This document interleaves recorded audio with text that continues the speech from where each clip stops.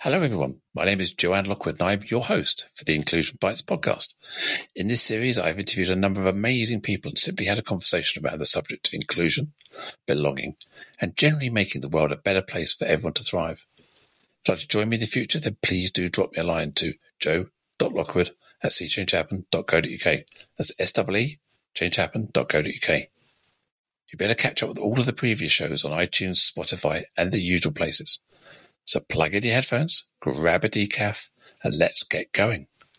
Today is episode 55, with the title, Being on the Periphery of Society. And I have the absolute honour and privilege to be joined by Kekan Qureshi, BEM. Kekan describes himself as someone who is the founder of Finding a Voice, a writer, speaker, and undercover activist. When I asked Kekan to describe his superpower, he said it is being able to offer logic and reason in complex situations. Hello, Kekan. Welcome to the show. Hi, Joan. It's lovely to be here. I'm really pleased to be here. Nice to meet you again. Yes, thank you so much. So, Kekan, tell me, how have you felt on the periphery of society? I think what it is for me is that even as a young child, in the playground, I never quite fitted in with everybody around me. You know, obviously there was young boys and girls, and I felt different, and I couldn't put a label to that difference. I just felt that I was different in many ways, and as I grew older, that difference kind of manifested itself in different ways because I wasn't masculine enough, I suppose, to fit in with the peers, other boys, because they were quite sporty. They would play games, rough and tumble. And obviously I wasn't a girl, and I didn't fit in with the girls because boys and girls didn't mix in the playground at that point. And I stood out with the fact that I used to like playing with the dolls, doing the girls' hair, sort of playing sing-along, hopscotch, skipping ropes, that type of thing. So, but that kind of marked me out initially from a very young age. But then at the same time, as I grew older, the other marked difference between myself and others was that although I'm born and bred here in the Midlands and I'm of South Asian heritage, I didn't feel that I was Muslim enough for the Muslim community. And I didn't necessarily feel too South Asian because when I used to speak Urdu or Punjabi, people used to sort of ridicule the way I was speaking. They said it wasn't strong enough or I didn't pronounce the words correctly. And then sort of mock me in that way too. The other aspect to that is that, being Muslim, and I had an awful lot of Hindu and Sikh Christian friends, and I didn't quite fit in with them because clearly I was Muslim, but my Muslim friends as well didn't feel that I fitted in with them because I seemed to show characteristics, either traditional or cultural or otherwise, that seemed to fit in more with Sikhism or Hinduism.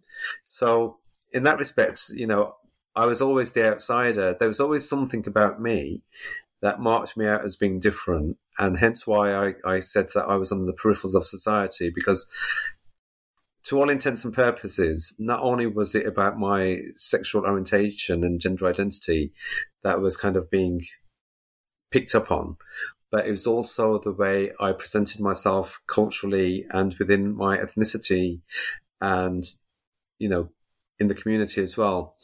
I didn't quite fit in with the Muslim community, didn't quite fit in with the Sikh or the Hindus. I didn't quite fit in with any sort of community. And in hindsight, I just think that made me much more of a shy, introverted young boy.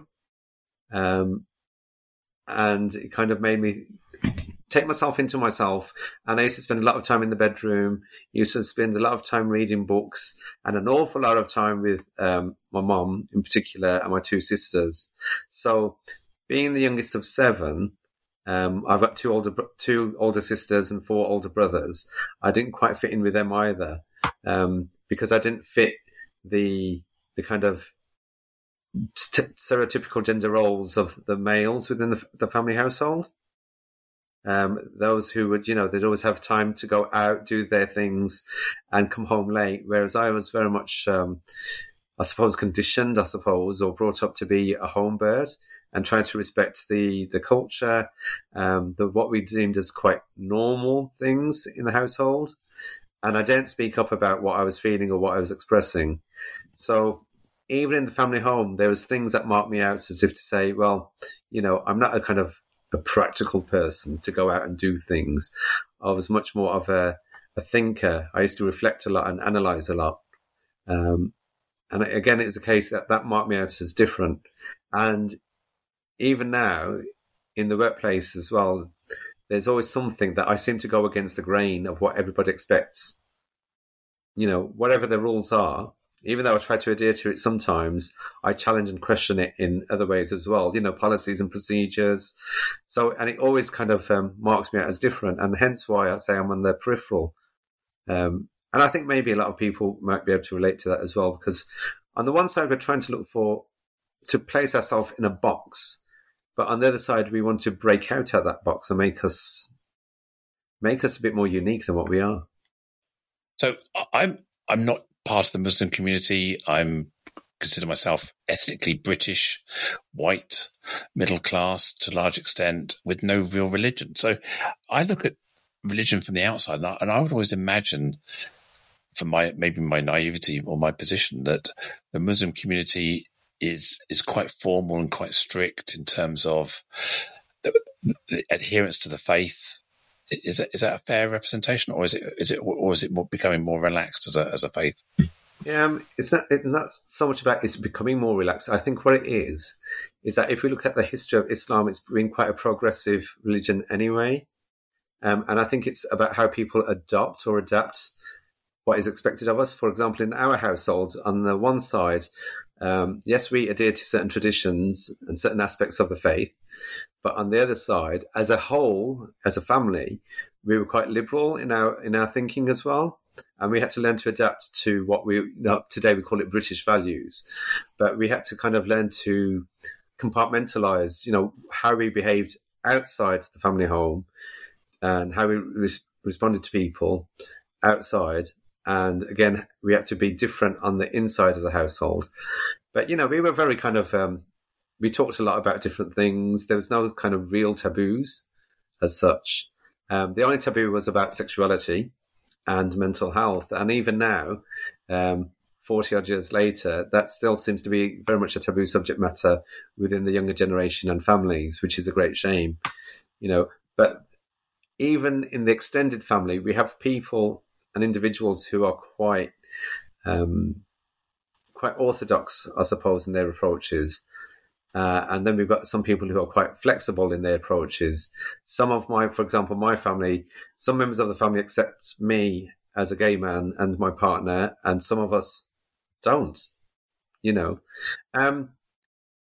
I think it's just like any other faith and religion out there, that there's people there's such a wide spectrum of religion, in the Abrahamic faiths, that people are kind of, it's like not necessarily pick and choose, but it's the way we're brought up.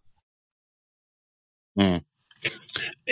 Do you account for, because I've noticed some of your posts on Facebook and social media, how you always seem to have examples of people telling you that who you are goes against Muslims' values, that you're kind of, how can you be a good Muslim? How can you be gay and Muslim? These things are incompatible. And you're getting into a lot of debates about this. That must be quite a challenge for you. Well, it is, because, as I said, I've had it for so long, from such a young age, going back 40 years. And then you just get to a certain point when you just think, oh, come on, where's the progress? How are we going to make change and attitudes? And I think for me personally, when the LGBT school rows occurred here in Birmingham in 2019, I really wanted to flag up to say that these young people who are protesting outside primary schools, which is supposed to be one of the safest places that a child could ever be, creating a hostile environment, they did not represent either my community in Birmingham, and they did not represent Muslim or Pakistani people overall. Some people counteract that and say, yes, they do. They do represent Pakistani Muslims. But I was saying, the younger generation who are protesting I asked them specifically, that they are born and bred here in this country with all its equality laws, same-sex legislation, etc. What was occurring in their mind to go out there and protest about some books which were celebrating diversity? And that to me was quite stressful and distressing. And I really wanted to try to get to grips with that. And they kept saying, yeah, we're educated here. But this is our faith and this is our religion, this is what it says. And I asked a number of individuals at that time, but have you actually read the Quran? And one of the lead protesters had read it, but he had read a very, very fundamental aspect of it. And then the other younger lead protester, he hadn't read it at all. In fact, he told us openly that he had no interest in religion whatsoever, but he only did this to save his sister. And that to me, it didn't make sense, and it was contradiction in terms, because for me, with my research and my upbringing and the way my parents treated and accepted me, that symbolizes and demonstrates what being Muslim is, what it is to have that faith, because it's about acceptance and unconditional love and respecting me for who I am, rather than what I could have become or where my life was taking me. And yes, to all intents and purposes, there was a point in my life where my mum did talk about marriage for a couple of years. And growing up as well, maybe I was confused or not, but I did have aspirations, or rather, I tried to fulfill my parents' expectations of me, to think, okay, yes, whatever you want to do, if you want me to get married and have children, I'll try that. But there was something inside me that told me this isn't what I want and this isn't who I am.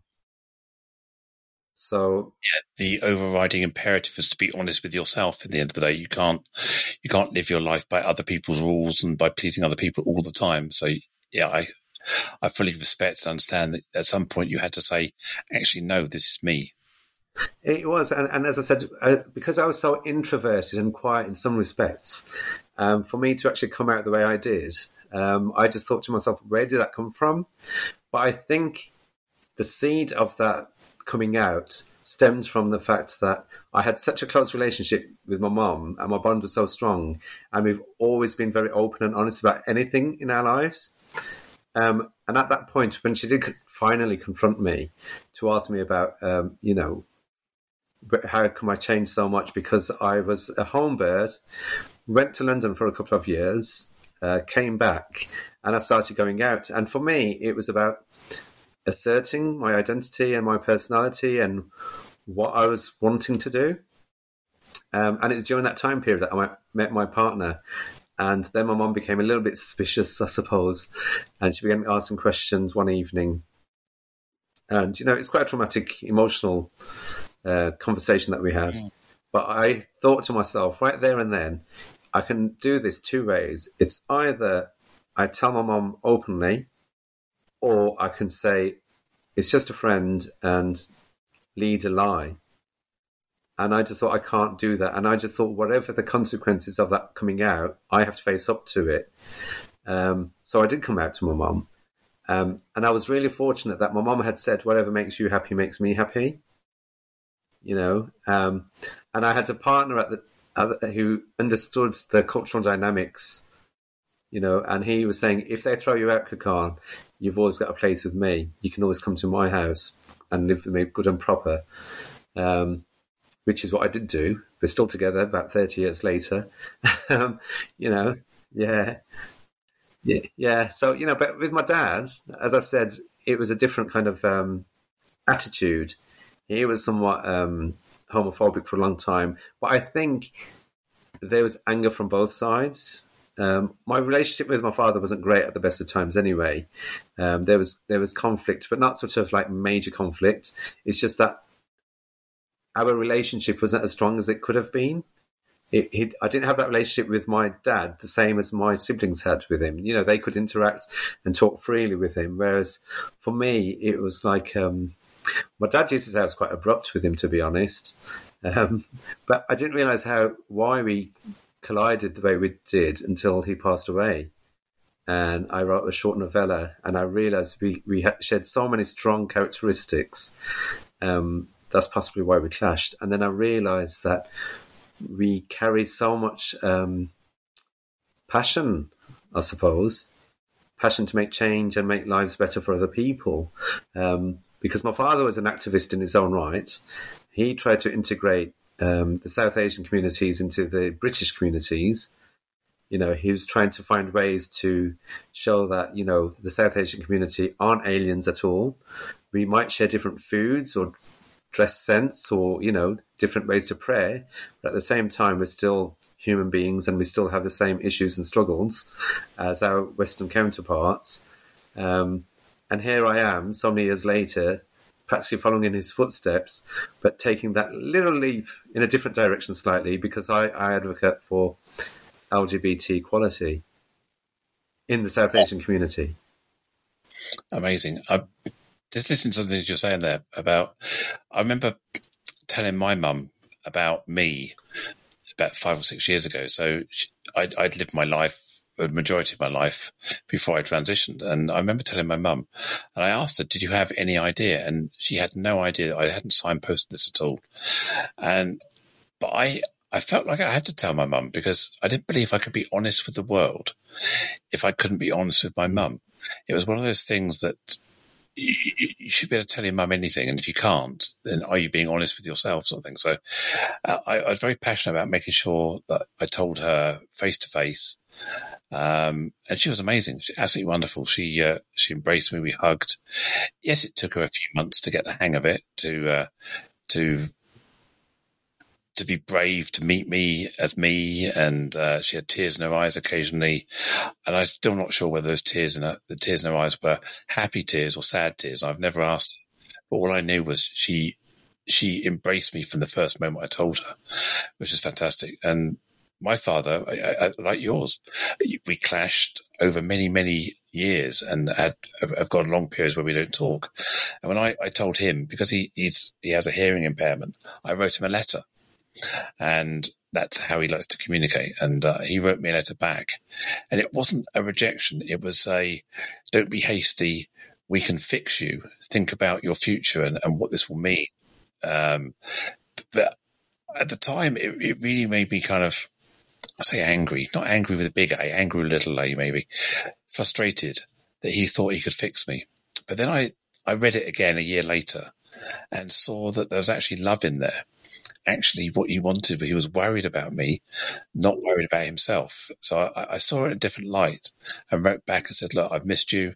It would be a shame if we never communicated again. I want to meet. I want to have a coffee. I want to chat. And I want to rebuild our relationship as a parent and child sort of thing. And we've met since, and it was a completely indifferent experience. We didn't talk about me at all. We talked about other stuff. And if anything, it was very powerful to have a conversation that didn't revolve around talking about me. So I really enjoyed it, and I'm looking forward to seeing him again soon. So I really understand the challenges of interacting with parents, especially when you're telling them something so profound as being gay or being trans or being different, if you like. Yeah, so I can empathise completely with that. Yeah, I think for me as well, that one of the other differences, I suppose, is because they had such high expectations that, that I was like the darling of the family, I suppose. And they used to say that whatever mom wants, Kakan will do it. He's the one who'll go down the, excuse the pun, but the straight and narrow, and that Kakan is the one who's going to sort of get married and give mom what she wants, because one of her dreams, I suppose, was to have a beautiful home, have lots of grandkids around. That's kind of it's a bit stereotyped image, but to be that kind of grandmother. And likewise, my father was the same as well. But I mean, obviously they have got grandchildren, but they thought that I would give them a beautiful wife. She'll be, helping my mom in the kitchen and around the household. And so these stereotypes were there. And I was quite happy to work along those stereotypes and try and make it happen initially.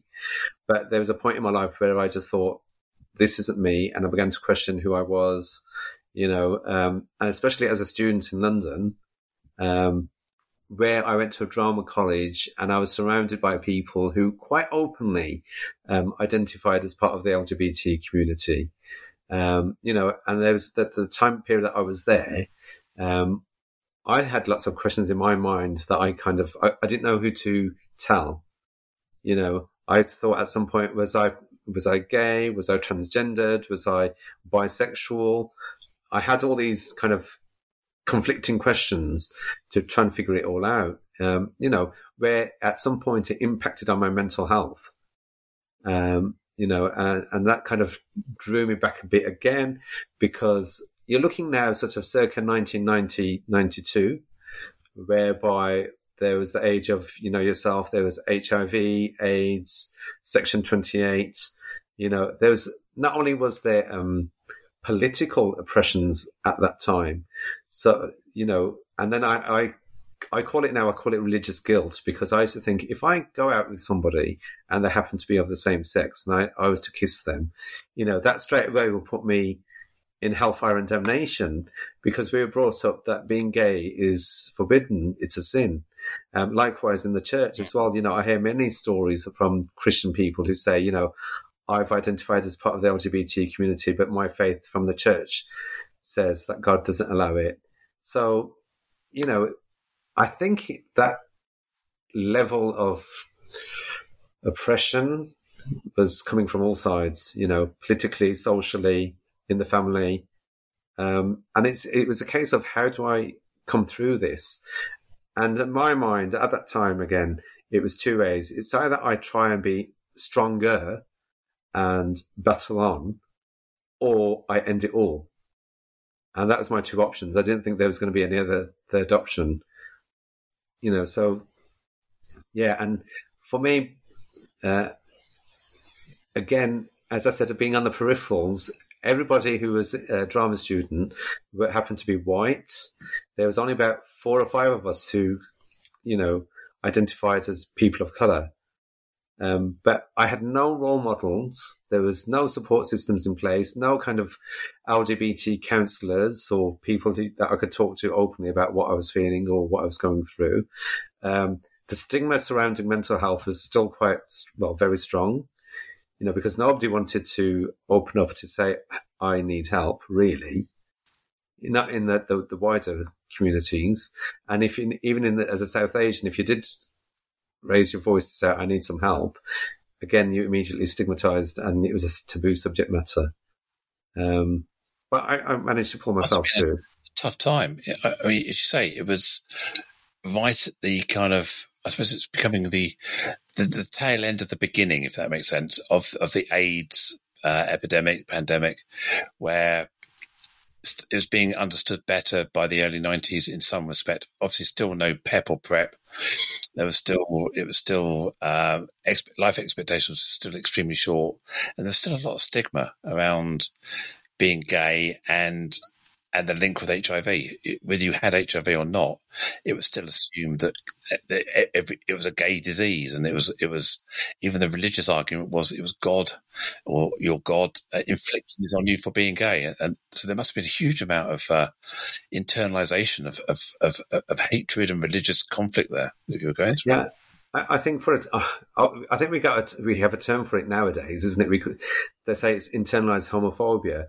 And at that time, I think that's what I experienced. I couldn't put a name to it, but I was one of these people that on the one side, if I'd seen a gay couple or an individual who expressed themselves and confirmed that they were part of the LGBT community, on the one side, I appeared to be quite appalled by it, and I wanted to step away from it. But on the other side, it was like, I want a piece of that. I want to be able to express myself in that way. I admire that person, the confidence that they have to be who they want to be. And there's no qualms and no ifs or buts about it. They were just there. And it took me a long time to come to terms with who I was and what I wanted and what I needed, you know. And that's when I came back from London, and I met my partner a year later. And that was a barrier that we overcame as well. You know, because for me, initially, it was a case of, okay, he's a whiter guy, older, but that was it. That was the only thought that I had.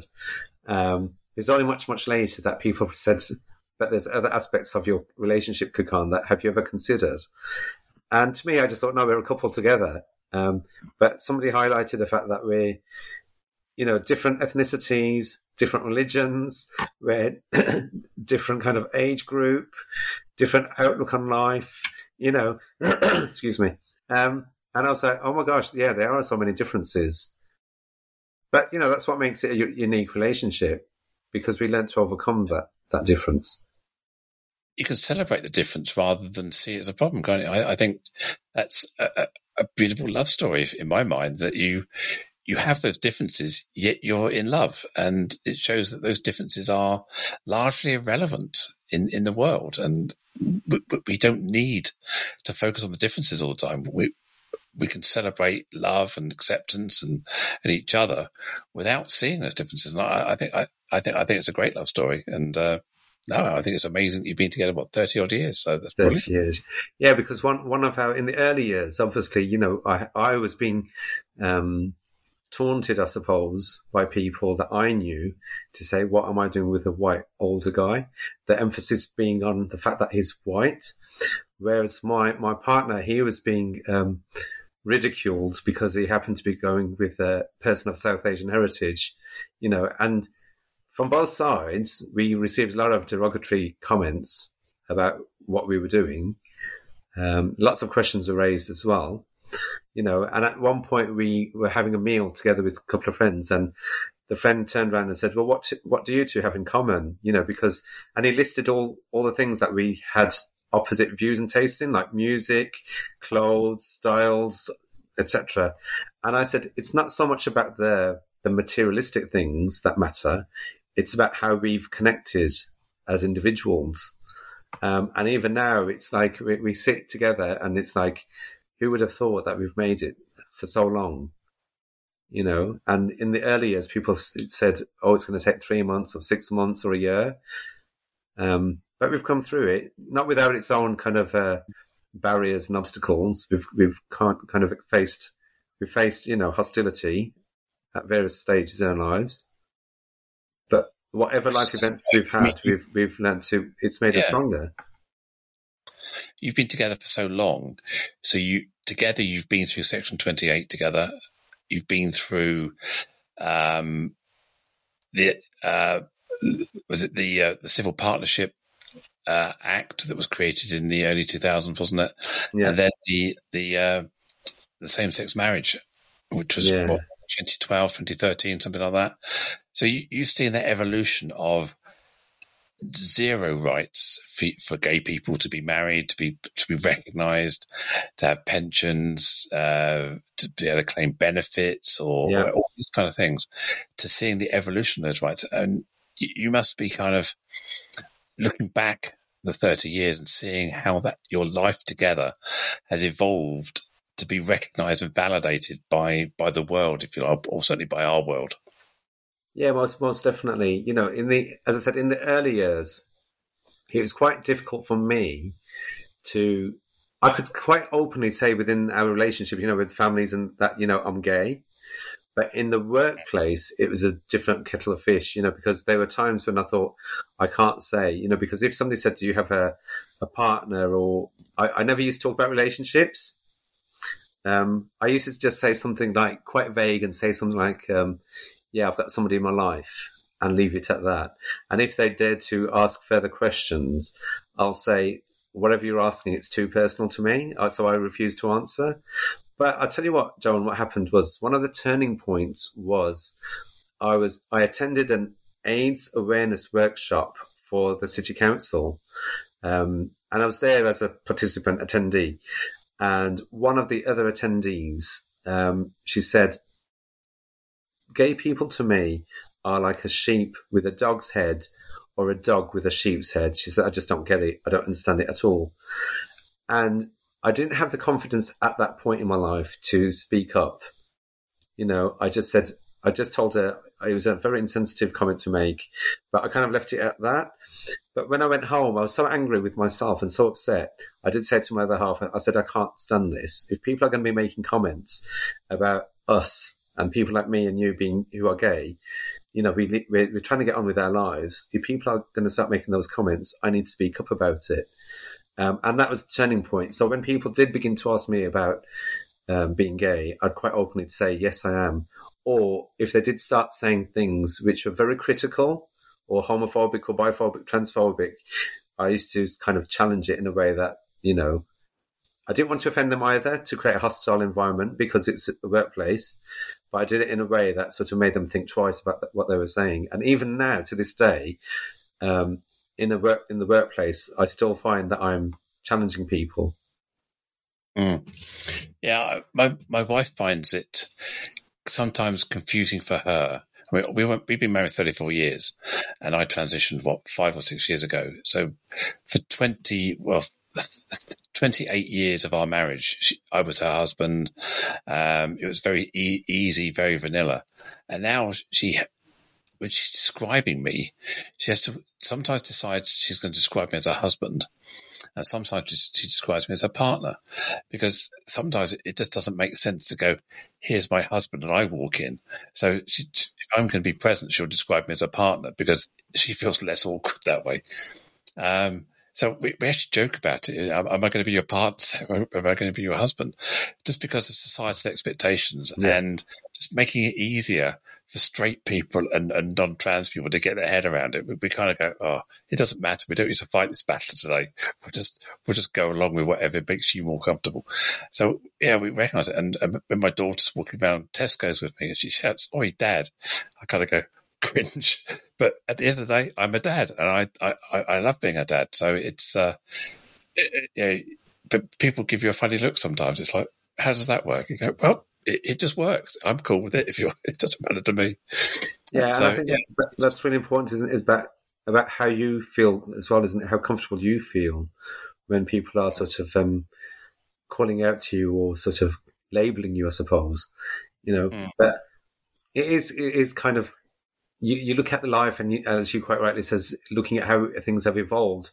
I think another turning point for me was we lived in Devon for a couple of years in 2005, and we came back in 2007. And obviously we had experienced homophobia at that point, up until that point. And then I seen this a Stonewall advert emblazoned on the side of a bus to say that, homophobia is a crime, call the police if you're a victim of it. And I was so impressed that I came home and I said to my other half, I said, if anybody says anything homophobic now, we can call the police straight away. And that really offered us a lot of reassurances, So, when we do feel attacked, we do call the police now. The last number of years, we've called the police, whereby at one point in our history, if you call the police, it was generally ignored, really. And that in itself that's a milestone, to be honest. Little things can make such a huge difference and offer so much reassurances. I'm just hoping that the next generation coming through, they don't have to put up with the crap, to be honest, that we've had to put up with. Yeah, I mean, I looked at the stats recently, and 4 out of 5 hate crimes, LGBTQ plus hate crimes, still go unreported. And it's higher amongst the younger generation. I guess it's going to be because the younger generation are more likely to fight their own battles or see the authority of the police in a different light. Maybe when you get older, maybe you're more likely to report it. But if we're looking at 4 out of 5 level of underreporting, then the level of hate crime that's still going on, still prevalent. We see stats, we see reports around LGBTQ plus in employment. We still see people coming out of university, packing their gayness away in the trunk and going into corporate life and cover and mask until they know it's safe. And this is still going on, and we still see the prevalence of banter and jokes and homophobic microaggressions, maybe not blatant in some cases, but people are made to feel less than. So even in 2021, we still see a lot of oppression from LGB and the T and the Q community still being in the mainstream media, on Twitter, everywhere. Yeah, is it really better? And it's a shame, really. And I think it doesn't help when you have, leaders of the world who are very much conservative in their outlooks.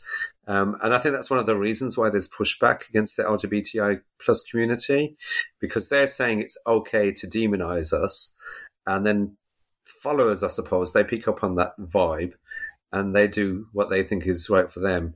But, it is utopia to us for an ideal world in which we're just free to be who we want to be, but there's nothing stopping us for striving for it, though, is there, really?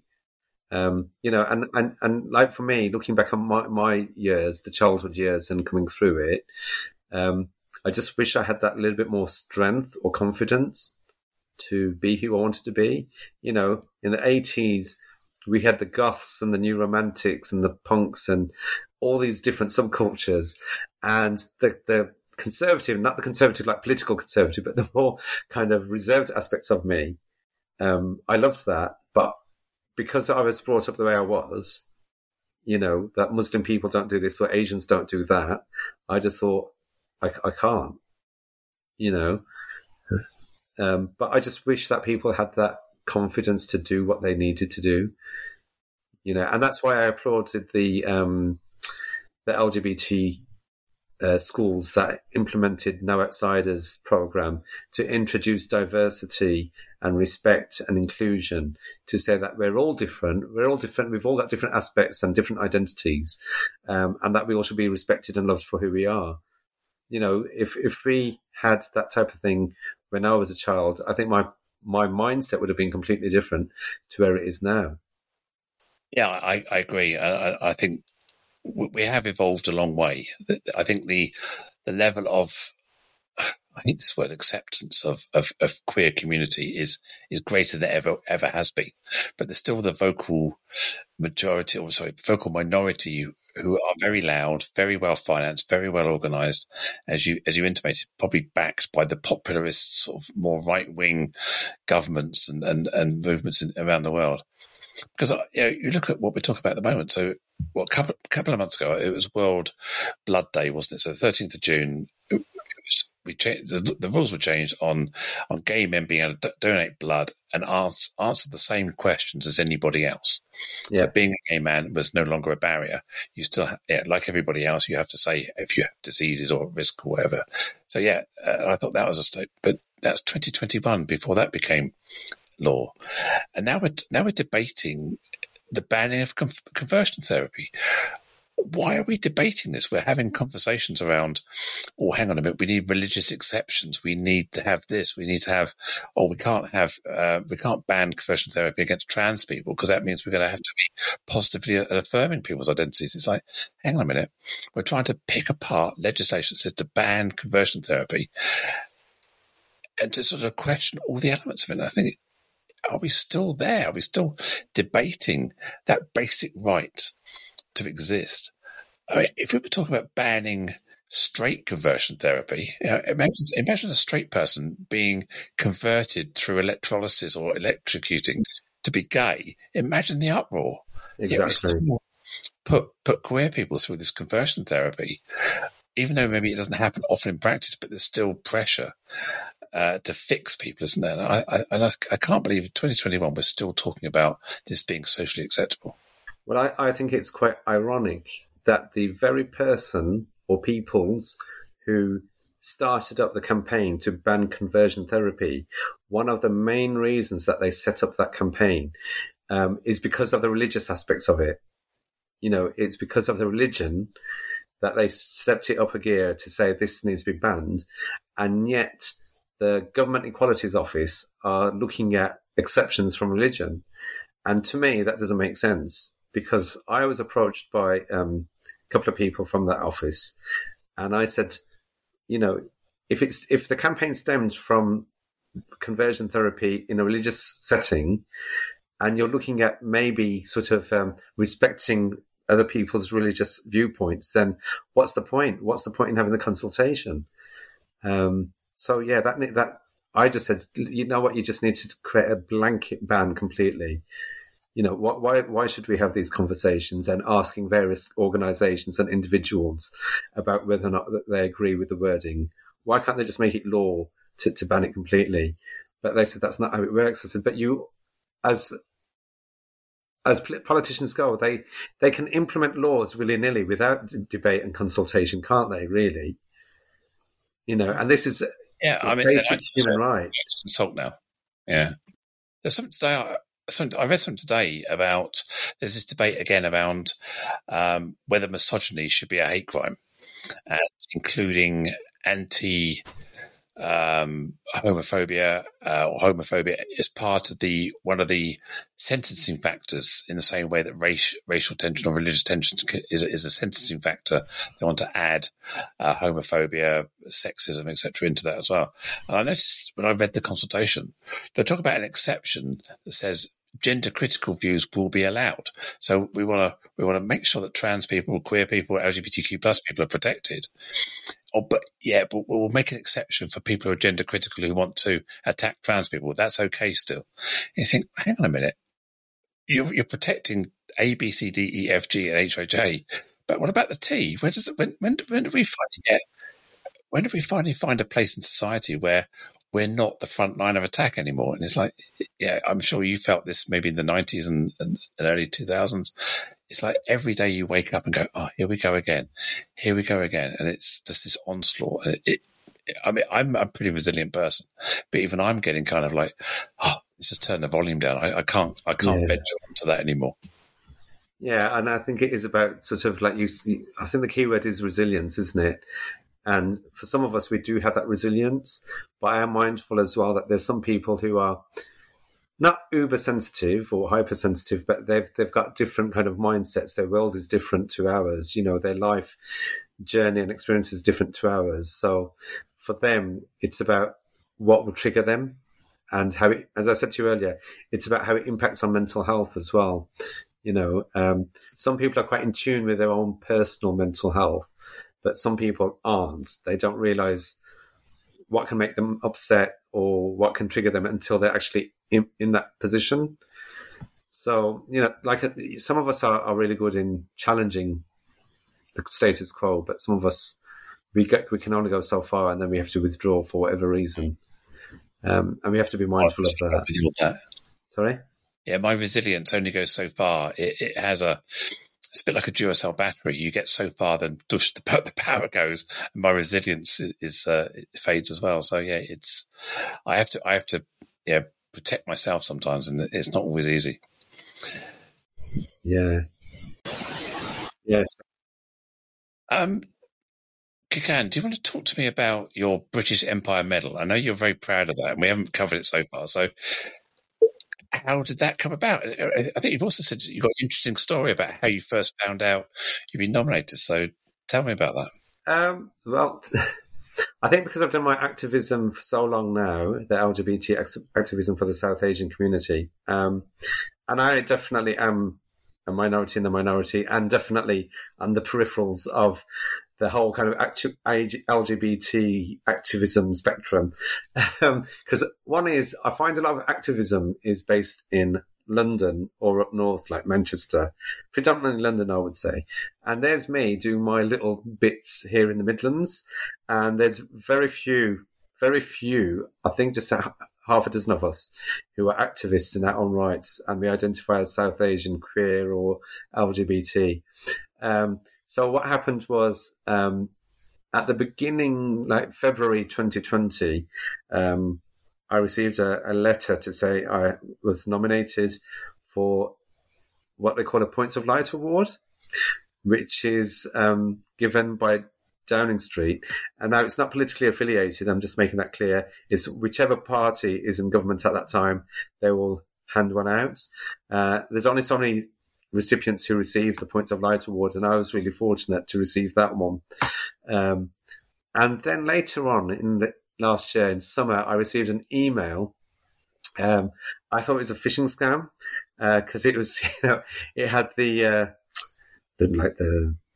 royal signage on there, and I just thought this has got to be a joke, to say that I've been nominated for a British Empire Medal. And I even spoke to my partner about it, and we just kind of I didn't delete it, fortunately, but I saved it, and I just thought, if it's real, I'll work with it. But I had to do a quick Google search to make sure that it wasn't a phishing scam. And I didn't really comprehend fully the impact of being nominated for one until I received a hard copy letter through the post. And then I realized it was official. So the nomination was there because of my advocacy for LGBT equality. And obviously they thought I was a deserving individual. I think one of the aspects on that is because maybe they think that I uphold British values, inverted commas. But hence why I said that I kind of look at logic and reason through complex situations, because it weighed so heavily on my mind. And, I kind of thought, do I accept it? Do I not? Looked at the reasons why I should accept it, looked at the reasons why I shouldn't. And I know that it has got links to very much a colonial past, but there's other reasons as to why I accepted it, and looking back now, I am very proud of that, to be honest. And I think my parents in particular, who, they passed away, I think they would have appreciated it a lot. And especially my dad, he would have been very proud of me to think that one of his sons has received this accolade from the Queen herself. As I said, he championed the South Asian community, and although we clashed, I stepped in and I look at the flip side, the more taboo subject matters, sexuality, gender identity, and mental health. But I'm still striving for change that makes it better for us to integrate a lot more than what we have been. So who actually presented you the Empire Medal? Who was the person who pinned it on? Well, it would have been the Queen, but because of COVID regulations, that didn't happen. So we went to the University of Birmingham, and it was the Lord Lieutenant who pins the badge. Okay. So that was an honour in itself. And I have heard that there will be a party at Buckingham Palace next year. So we'll see. So there'll be kind of a catch-up for all of those that received their awards Yes. in other places to come and have a that'd be lovely. I went to a palace garden party back in 2010, I think it was, the year that the heavens opened and it hailstoned like crazy in London. I'm standing in the middle of Buckingham Palace lawn with my wife, being bombarded with sort of halfpenny-sized hailstones. But we got to meet the Queen. We got to meet Prince Philip, Duke of Edinburgh at the time, and it was very nice for the cucumber sandwiches. But it was a good honour to go to the garden party. But as you were speaking, I remember at the beginning of this episode, you said that there weren't any role models as you were growing up. There was no queer Muslim people that you could look up to or aspire to. And I thought myself, one of the biggest challenges we have is lack of role models, lack of visibility, lack of people actually being themselves. And so when you said that you accepted the Empire Medal, knowing about some of the colonial past and some of the other sort of negative connotations, I just perceived you as such a great honour for you, not only for you, but also being an advocate for the South Asian LGBT community. You've given hope and light to others just by being you and having that recognised. I think that it's a great honour, and I'm immensely respectful of what you did to earn it and be awarded it, and the fact you accepted it as a voice in the community. I think it's great. I want to see more openly trans people, more openly gay people in public office, in football, in every work of life, and we can celebrate programs like Strictly having the same-sex couple with John and Johannes in this. We can celebrate that, but we're still seeing it as a kind of I don't know, a circus act. Is kind of, we're celebrating them. Really, we should be just recognizing that some people are gay, some people are straight. Let's just get on with it. We shouldn't have the tokenistic couple there. We should be having a whole blend of people, not just one gay couple. We should have 50-50, if you like, or whatever the ratio is. But yeah, I think, again, the BBC, I guess, step on eggshells. They're trying not to offend anybody still. It's going to evolve over time. Maybe we will see an openly gay prime minister, an openly trans MP at some point, in the same way that we are starting to see openly trans people in senior roles in organisations at long last, and it won't be just such a kind of a blip, an unusual sight. It will just be kind of part of everyday life. Exactly, and that's why I say to people that when the kind of change that I want to see, that yes, we do have LGBT organisations and what have you, but I'd like them not to exist, if that makes sense, because I want to get to the point whereby if somebody says, "Have you got a partner?" and you can say, "You've got a husband, wife, or whatever." You can, and if they say, "Are you gay or part of the LGBT community?" and if you say yes, it's a so what. It's not a big deal to so what. Whereas now, we're still experiencing that. So, oh my gosh, this person has come out as gay, or this person's come out as trans or bisexual. I think one of the more major bastions of the world is where I want to see changes in football. To be honest, I would like to see an openly gay footballer. I know one came through recently, but I haven't seen anybody in the UK step forward. And I think that will make a huge change if it does.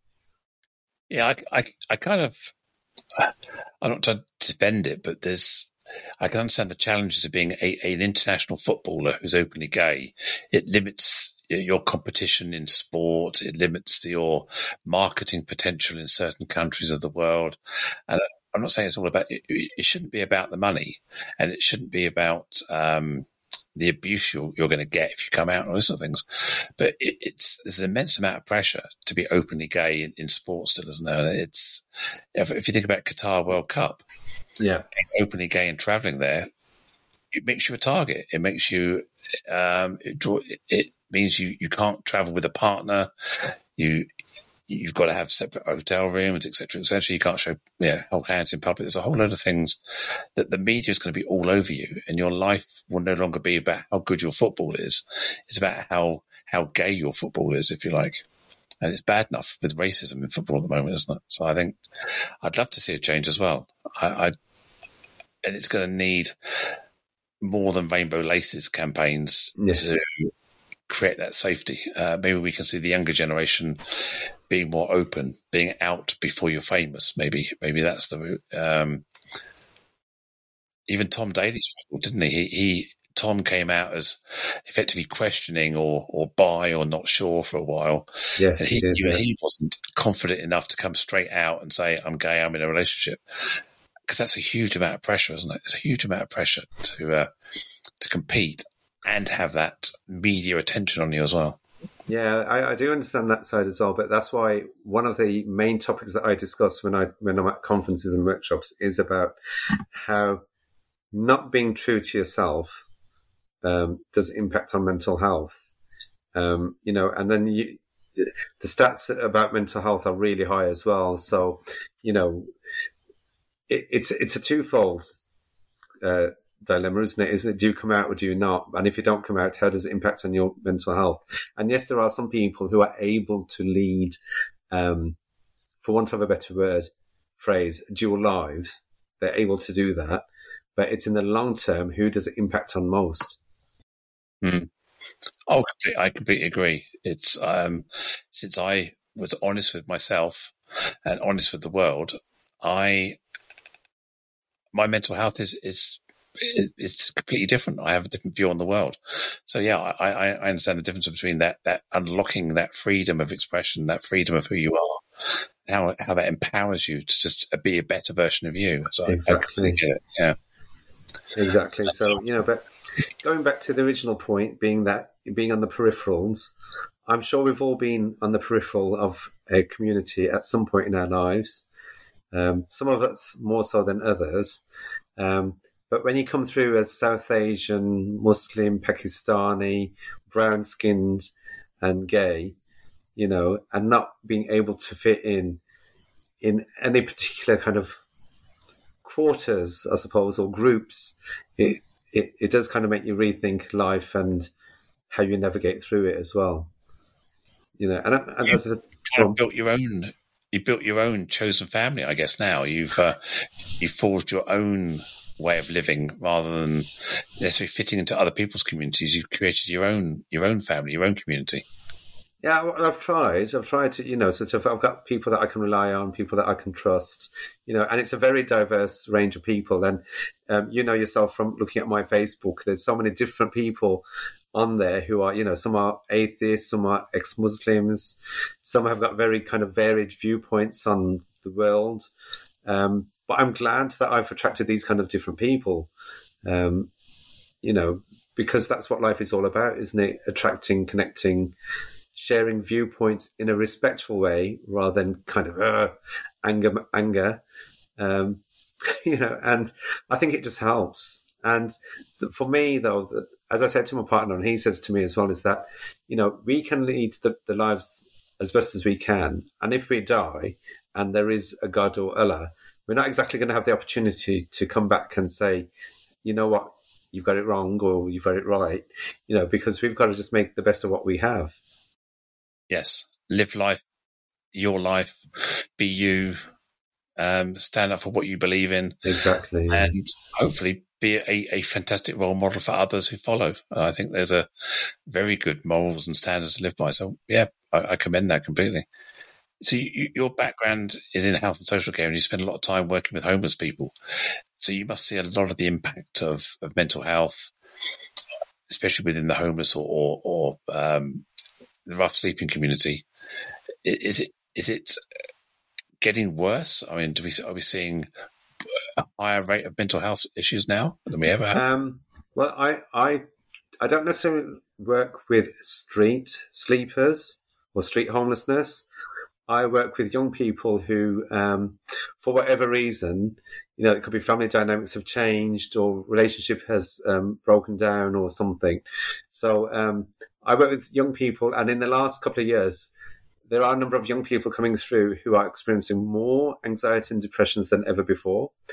I don't know if that's because of COVID kind of and the restrictions that's placed upon young people who are so kind of wanting to get out and socialize a lot more.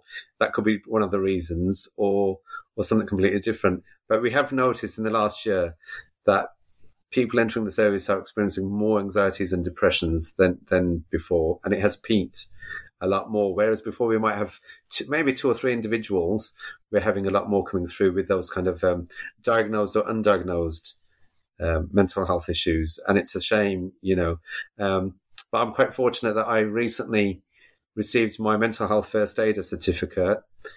So I'm now able and better equipped to signpost individuals and refer them to the necessary organisations or agencies that require that support. But the mental health aspects of it, whether they're homeless or not, plays an integral part of our conversations that we have on a regular basis in the workplace.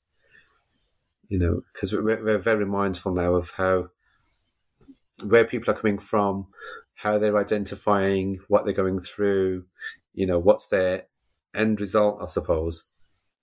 Yeah, I hear you. I see a lot of examples of this with other people I talk with in the health and social care sector, and yeah, it's a challenge. We're in this always on world now. Social media pressure, likes, how we're always on the spotlight, and it must be a lot of pressure for young people to live in that world. I mean, when we were younger, we could just turn off. Once it got dark, we left the park, took our football, went home, and then we were off, and there was no pressures there. So, yeah, now there's almost more pressure online to be liked, to be popular, to be part of something, and yeah, it's a real struggle. There is that, but again, I think that there's an element of owning privileges at that, an entitlement. But the other side to that is we do have a number of refugees and coming through from different parts of the world, so their objectives are completely different. Their priority is definitely to be housed as well, but again, their mental health pressures come from the fact that they're experiencing loneliness or isolation, or not being able to socialise as much as what they could do if they were, say, back home. Bearing in mind that number of fleeing political persecution for whatever reason. So I think working with homeless people and social care in the last 20 odd years is people have so many different issues and different dynamics to contend with that, some aspects of their identity sometimes is pushed aside and some aspects are brought to the forefront, um, which does make a huge difference. And some people, like you said earlier, are very comfortable in their own skin and they make their voices known. And that's a good thing. Well, Gan, thank you so much. I can't believe we've been chatting for an hour already. I can certainly keep chatting to you all night. So thank you so much. I'm sure our listeners will have much to ponder and take inspiration from. If they want to get in touch with you, are you happy for people to get in contact with you? How would they do that? Oh, that's fine. They just use my name, Kakan Qureshi. I'm on Facebook, Twitter, Insta, LinkedIn. Send me an email if they need to as well. So, yeah, I'm quite happy to connect with people as long as they're kind of respectful towards me and me towards them. And I'm happy to help out where I can as well. Fantastic. I'll put your contact details in the show notes so people do want to get hold of you, they can. And also when I share this on LinkedIn, I'll tag you in. Again, people can get hold of you that way as well. So thank you so much. Oh, thank you very much for having me. Pleasure. Thank you to the listeners and thank you for tuning in, for staying online and listening this far. Please do subscribe to keep updated on future episodes of the Inclusion Bites podcast. That's BITES. Tell your friends and colleagues, please do share these episodes. I have a number of other exciting guests lined up that I'm sure you'll be equally as inspired by over the next few weeks and months. And of course, if you'd like to be a guest, then let me know. Or if you've got other comments or suggestions how we can improve the show, again, please email me to joe.lockwood@seachangehappen.co.uk. And finally, my name is Joanne Lockwood. It's been an absolute pleasure to host this podcast for you today. Catch you next time. Bye.